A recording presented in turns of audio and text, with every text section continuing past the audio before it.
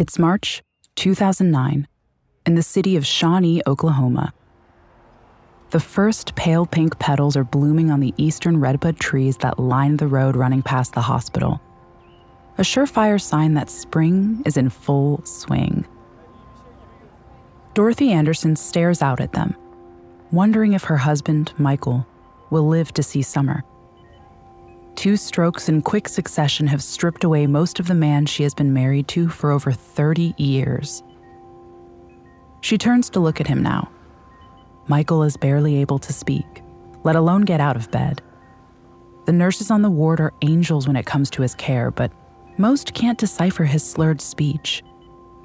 Dorothy seems to be the only one who could make sense of what he's saying. He beckons her over with a twitch of his hand, and she resumes her vigil in the chair by his bedside. He seems to have shrunk since his first stroke, as if his body is folding in on itself.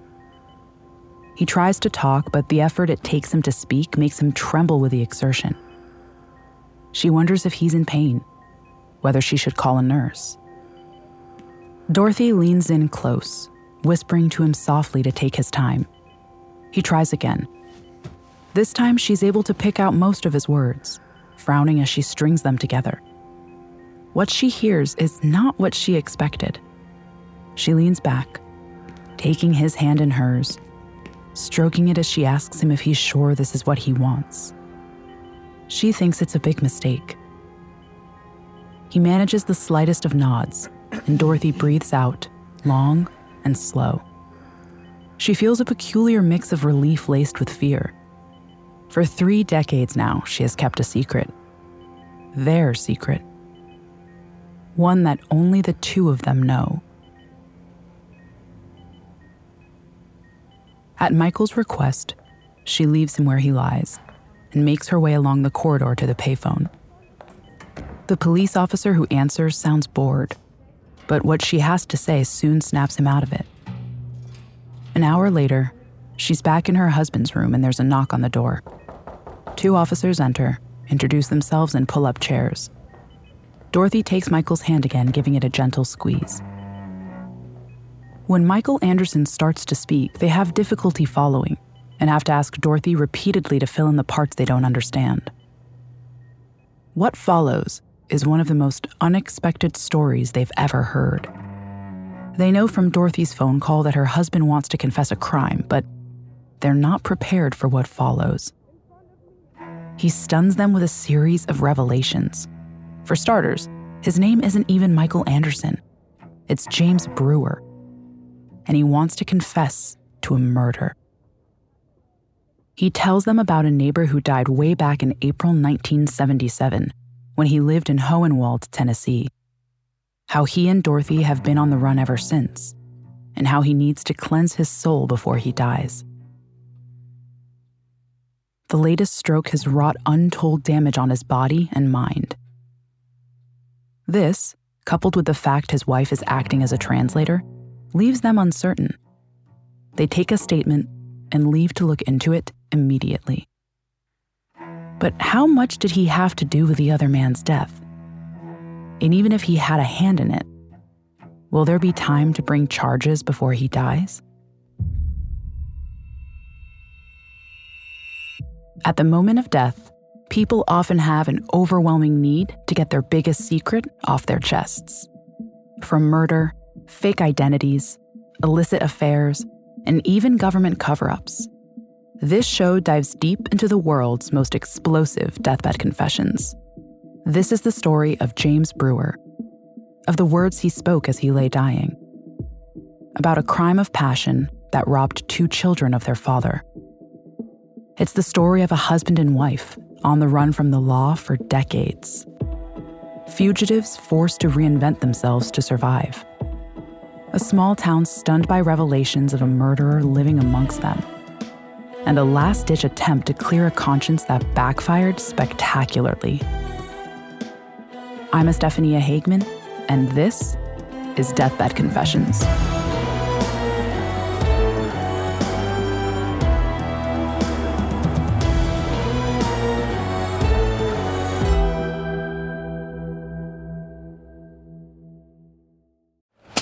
Hear that? It's the sound of someone whacking the ground with a rake. Specifically, they're beating around the bush, which we've done enough of in this ad too, so let's get right to it. The new Moneymaker scratch-off from the Ohio Lottery doesn't beat around the bush. Money Maker. Play the game and you could win money, up to $2 million. With more than $88 million in prizes, ranging from $50 to $500, Moneymaker cuts right to the cash. Lottery players are subject to Ohio laws and commission regulations. Play responsibly. It's April 27th, 1977. Hohenwald, Tennessee is your typical snapshot of small-town American life. Located 80 miles south of Nashville, a little over 3,000 souls call it home. For most of them, it's just another Wednesday. Spring break has come and gone, and most people are going about their daily routines. Most, but not everyone. James Brewer feels like a ticking time bomb. In a small town like Hohenwald, gossip has a way of getting around. It's hard to keep secrets when everyone knows your business, and he has heard rumors from several sources now that have lodged deep inside his mind. It's alleged that his neighbor, Jimmy Carroll, is sleeping with his wife, Dottie. James has confronted her, but of course she denies it. He needs to square up to Carroll, look him in the eye when he asks him the question he's pretty sure he already knows the answer to. He has knocked on Carroll's door a few times, but it's as if his neighbor is avoiding him. Could it be signs of a guilty conscience? Their daughter, Kelly, is in daycare, and James has the day off work, so he and Dottie decide to go to the grocery store. He glances across at the house next door as he pulls out of the driveway, but there's no sign of life. James's mind is his own worst enemy, conjuring up images of Dottie and Carroll together. With every passing minute, he winds himself up tighter and tighter. If Dottie picks up on the change in atmosphere, she doesn't let on. They've just pulled into a gas station to fill up the tank when he sees Carroll walking out of the store. Carroll looks up and the two men lock eyes. His neighbor flashes a nervous smile, as if he knows James has been looking for him. Finally, he can confront Carroll. James is all set to chase after him if he flees, but instead, Carroll starts walking toward him. Dottie looks up, sees what's about to happen, and begs her husband not to make a scene. Carroll is stopped halfway by a friend of his that James recognizes. He hears the man tell Carroll to leave it be, but Carroll ignores the advice. By the time he gets to within 6 feet of the car, James has climbed out. Carroll holds out both arms, palms up in a gesture meant to placate, but just being this close is too much for James. He has played this moment out in his mind 100 times, what he'll say to Carroll, the names he'll call him. But now that Carroll is standing right in front of him, the rage that's been simmering inside him for days boils over. James doesn't speak as he reaches into his jacket, pulling out a handgun. Carroll's eyes widen as he finds himself staring down the barrel. Before he can say a word, 2 loud cracks ring out. Carroll staggers backwards, a dark red stain spreading across his gut, and another by his left shoulder. James makes no move to shoot again. He lets his arm drop to his side as Carroll lurches back towards the door to the gas station. He manages to open it, but once inside, he collapses to the ground. Blood pools out from the wound in his belly, spreading across the floor tiles. James makes no move to follow him and finish him off. Instead, he climbs back into his car next to an ashen-faced Dottie and drives away as if nothing happened. The young man who works at the gas station calls 911, but it's too late for Carroll. By the time police and paramedics arrive, he's already bled out. It's not a hard case to crack for detectives. The upside of living in a small town is that everyone knows each other. Several witnesses saw everything and are able to name the shooter as James Brewer. Police arrest James that same afternoon. It could be one of the easiest and quickest convictions they've ever had. When you add the discovery of the murder weapon to the eyewitnesses, as well as the cliched motive of a jealous husband, the future looks bleak for James Brewer. Dottie Brewer is also charged with being an accomplice, but the grand jury fails to indict her. At his bail hearing, nobody is more surprised than James himself when his attorney, Jerry Cawley, scores an early victory. Cawley stresses James's ties to the local community, to his church, and that he has no previous criminal record. He tells the judge that James poses no real flight risk, and despite the charge being first-degree murder, the judge agrees. Bail is initially set at $50,000. There's no way James can afford this, and he looks set to spend the time between his arraignment and trial in custody. But his attorney manages to argue it down to $10,000, and though it's a strain, James makes bail and is released pending trial that same day. Carol's family are furious that Jimmy's killer is allowed to walk around like a free man until his date in court. From the number of witnesses police have, it seems like an open and shut case. James, however, has no desire to sit around and wait to be convicted. The exact date he skips town is unclear. Not long before the trial, James and his wife pack up as much of their lives as they can fit in their car and bundle their daughter in the back seat. Accounts of who discovered their disappearance at the time are vague. Suffice to say, when police go around to their house, all they find is uncollected mail in the mailbox and empty wardrobes. With no defendant, the trial is put on hold while police scour the state. They question the Brewer's friends, family, and work colleagues, but wherever they went, it doesn't seem like they trusted anyone with his destination. Authorities turn up precisely 0 leads and begin to suspect that the Brewers have crossed state lines. As it turns out, James doesn't run that far. He and Dottie head to Nashville, just 80 miles away. It's got a population of more than 500,000, over 150 times that of Hohenwald, so it's a much easier place to lay low. They rent a place by the month, paying cash, and do their best to not draw attention to themselves. What started as a panicked race out of town starts to solidify into a longer-term plan. Life on the run doesn't appeal to James. He doesn't want that for his wife or daughter. They need to find a new home, somewhere they can put down roots. Nashville has been a step in that direction, but if he's to stay ahead of the law, he doesn't just need a new town. He needs a new life. In 1970s America, reinventing yourself is much easier than it'll later become in the digital age. The specifics of how he goes about it and who helps him are unclear. What we do know is that before the family leaves Nashville, James Brewer ceases to exist. He changes his name to Michael Anderson, even securing a new social security number. His wife adopts the new surname but still goes by Dottie. But as useful as Nashville has been to get some breathing space, James has never intended it to be their final destination. After the press interest in the case dies down, James packs up his family and their meager possessions once again and hits the road.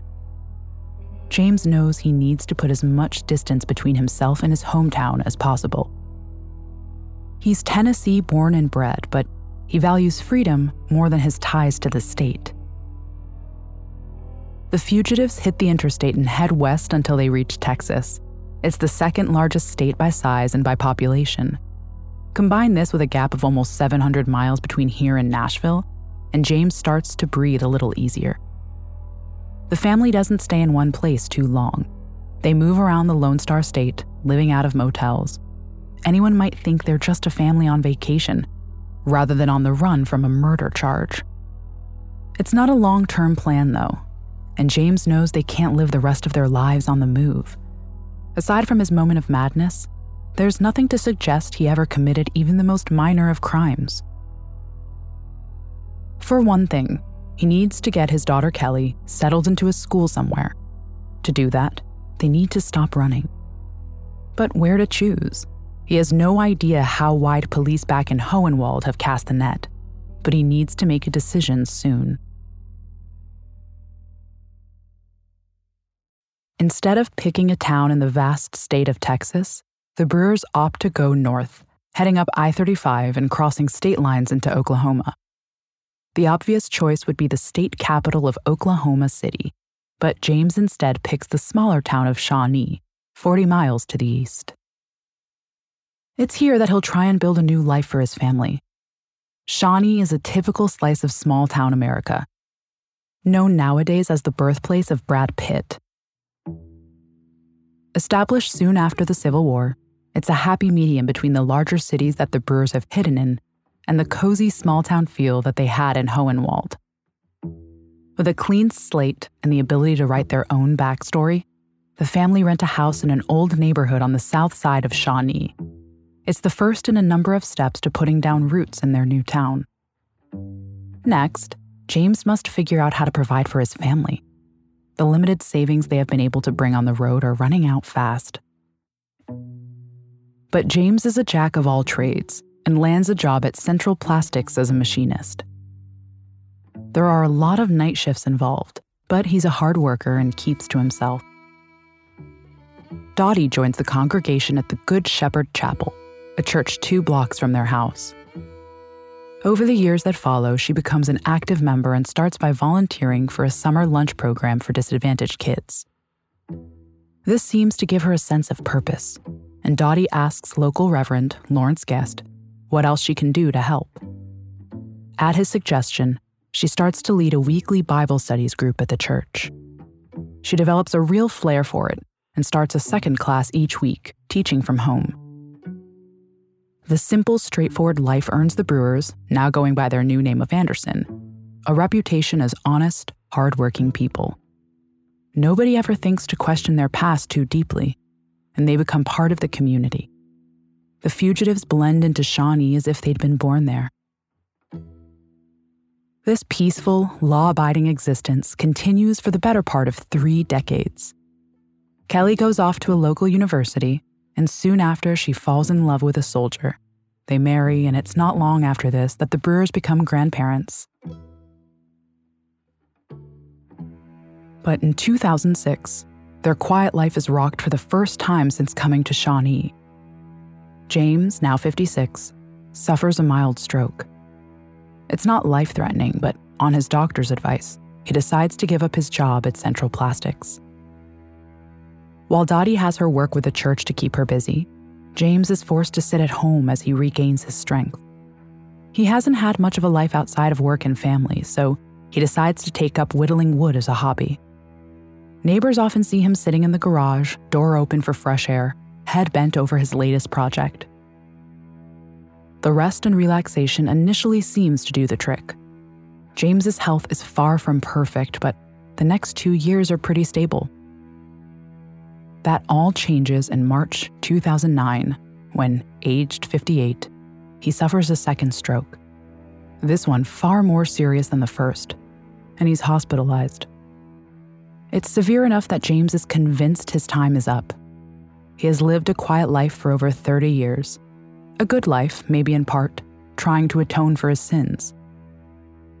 One thing's for sure, as he feels the end fast approaching, he doesn't want to slip away without clearing his conscience.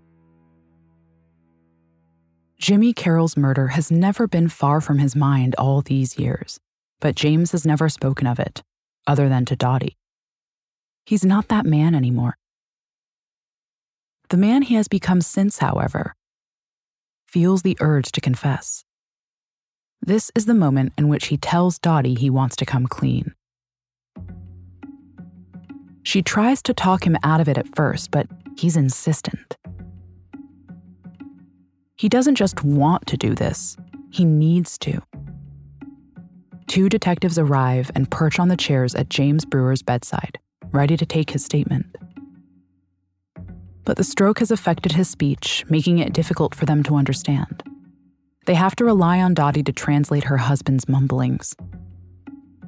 The lead detective, a man named Tony Grasso, has come here expecting a deathbed confession. That's how Dottie explained it when she called the station. Through her, James describes the events leading up to the shooting of Jimmy Carroll back in 1977. But between his difficulty speaking and his wife's reluctance to help him confess, the account Grasso hears stops short of a full admission of guilt. When asked later about it, Grasso says, "I guess he just wanted to cleanse his soul because he was crying." But it was clear to Grasso that Dottie was not in favor of any kind of confession. He goes on to say that James seemed torn between listening to his wife and wanting to speak. Even without an outright admission that James pulled the trigger, Grasso has heard enough to believe that the man lying in the hospital bed is the same man who fled Hohenwald, Tennessee, 32 years ago. James, through his wife, tells Grasso he's tired of looking over his shoulder.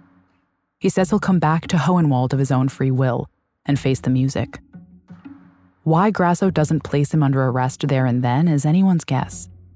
Even though he hasn't said outright that he killed Carol, he's admitted his true identity and that he fled Tennessee rather than stand trial.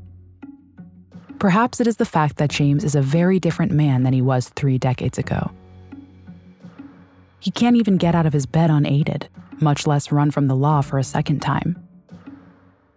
Or maybe Detective Grasso believes that James will stand before God in judgment before he gets a chance to see the inside of a courtroom.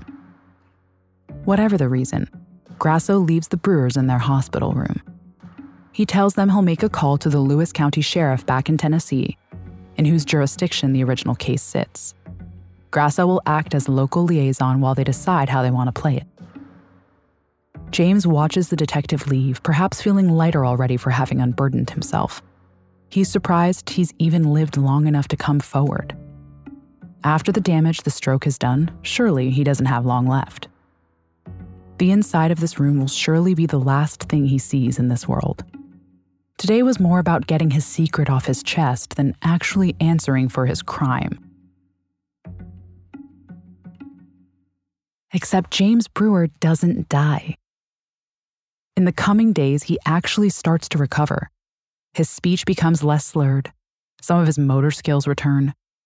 He'll never be the same man he was, but in a matter of weeks, he's well enough to leave his hospital bed and return home. For the second time in his life, James has a choice. Does he stay true to his word and return back home in Tennessee to stand trial like he should have 32 years ago? Or does he go back on the road as a fugitive from justice? After he's discharged from the hospital, Dottie brings James back to their modest 2-story home on the south side of Shawnee. He might be well enough to be home, but he's in no condition to try and run anywhere. It's over. The day after the Brewers return, neighbors are surprised to see what looks like most of their worldly possessions spread out on the lawn and driveway. It's a peculiar yard sale, with James reduced to watching through the window, too ill to help, and Dottie being uncharacteristically quiet as she sells what she can. Concerned friends and neighbors ask what's going on, but all she'll tell them is that they have to head to Tennessee to deal with the legal matter. Towards the end of the month, they pack up what little they have left and make the return trip they thought would never happen, all the way back to the town of Hohenwald. On March 26th, 2009, James Brewer surrenders to the Lewis County Sheriff's Department. On Monday, the 29th of March, he appears in court represented by Jerry Cawley, the same attorney who stood beside him at his bail hearing back in 1977. Last time, he had been an upstanding member of the community, able to leverage his good name to secure an affordable bail. This time, he's not so lucky. The judge takes no chances, setting his bond at $150,000. That's way more than the Brewers can afford, and he remains in custody. But Lewis County Sheriff Dwayne Kilpatrick is concerned about his frail health, as he still needs feeding through a tube. So James is quickly transferred to the state prison hospital. The news of James Brewer's arrest and arraignment make for headline news worldwide. Those who knew the Brewers under the assumed name of Anderson back in Shawnee are left stunned by the revelation. Their former landlord, Cecil Johnson, says they were a lovely couple and perfect tenants who never missed a payment. He shares that Dottie left him a note when they left, thanking him for being the best landlord they ever had. They were a fine family, Johnson tells reporters. They lived a clean life, and I hope the judge will take that into consideration.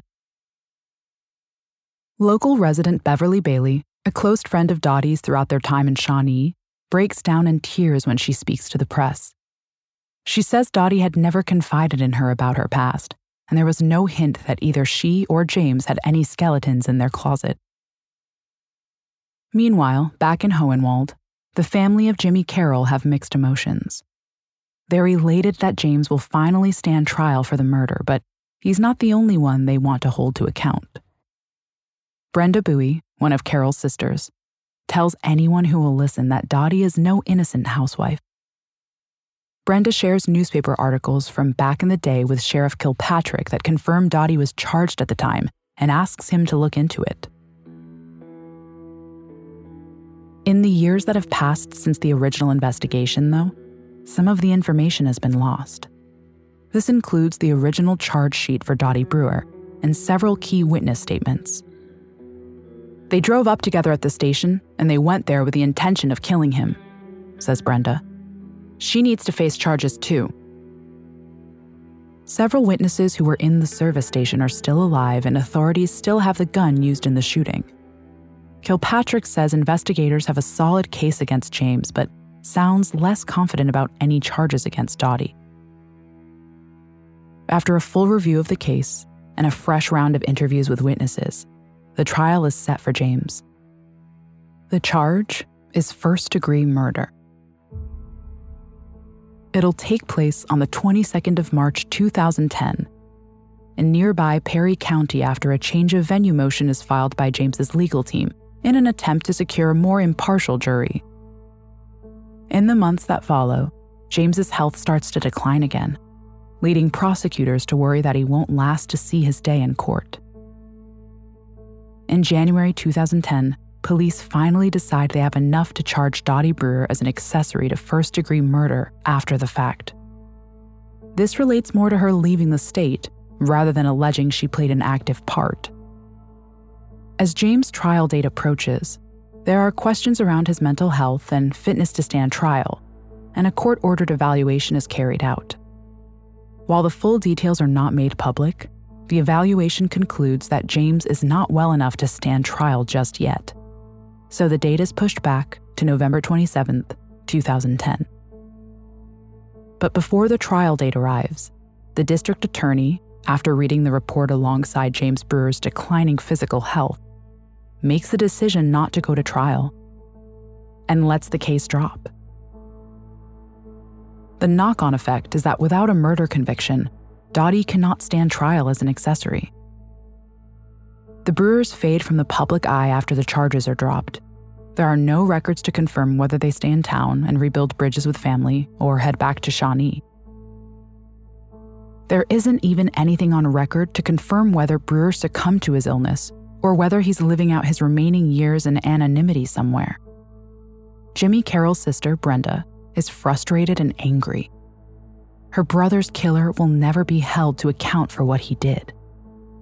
All that is left for her and Carroll's twin boys, now grown men, is to grieve all over again for the justice they've been denied. Next week on Deathbed Confessions,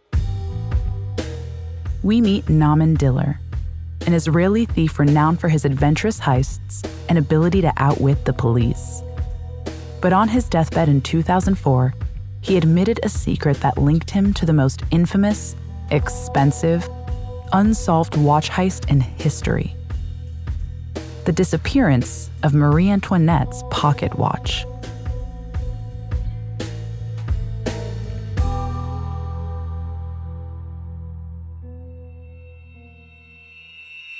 Deathbed Confessions is a Spotify original from Parcast, produced in partnership with Noiser. Executive produced by Max Cutler, Drew Cole, and Pascal Hughes. Developed by Julian Boireau for Parcast. Series produced by Addison Nugent. Written by Rob Scragg. Supervising editor Ben Bishop. Sound design by Matias Torres Soler. Sound supervisor Tom Pink. Edited by Carla Flores and Rob Plummer. Mix master by Cody Reynolds Shaw. Music by Oliver Baines and Dory McCauley.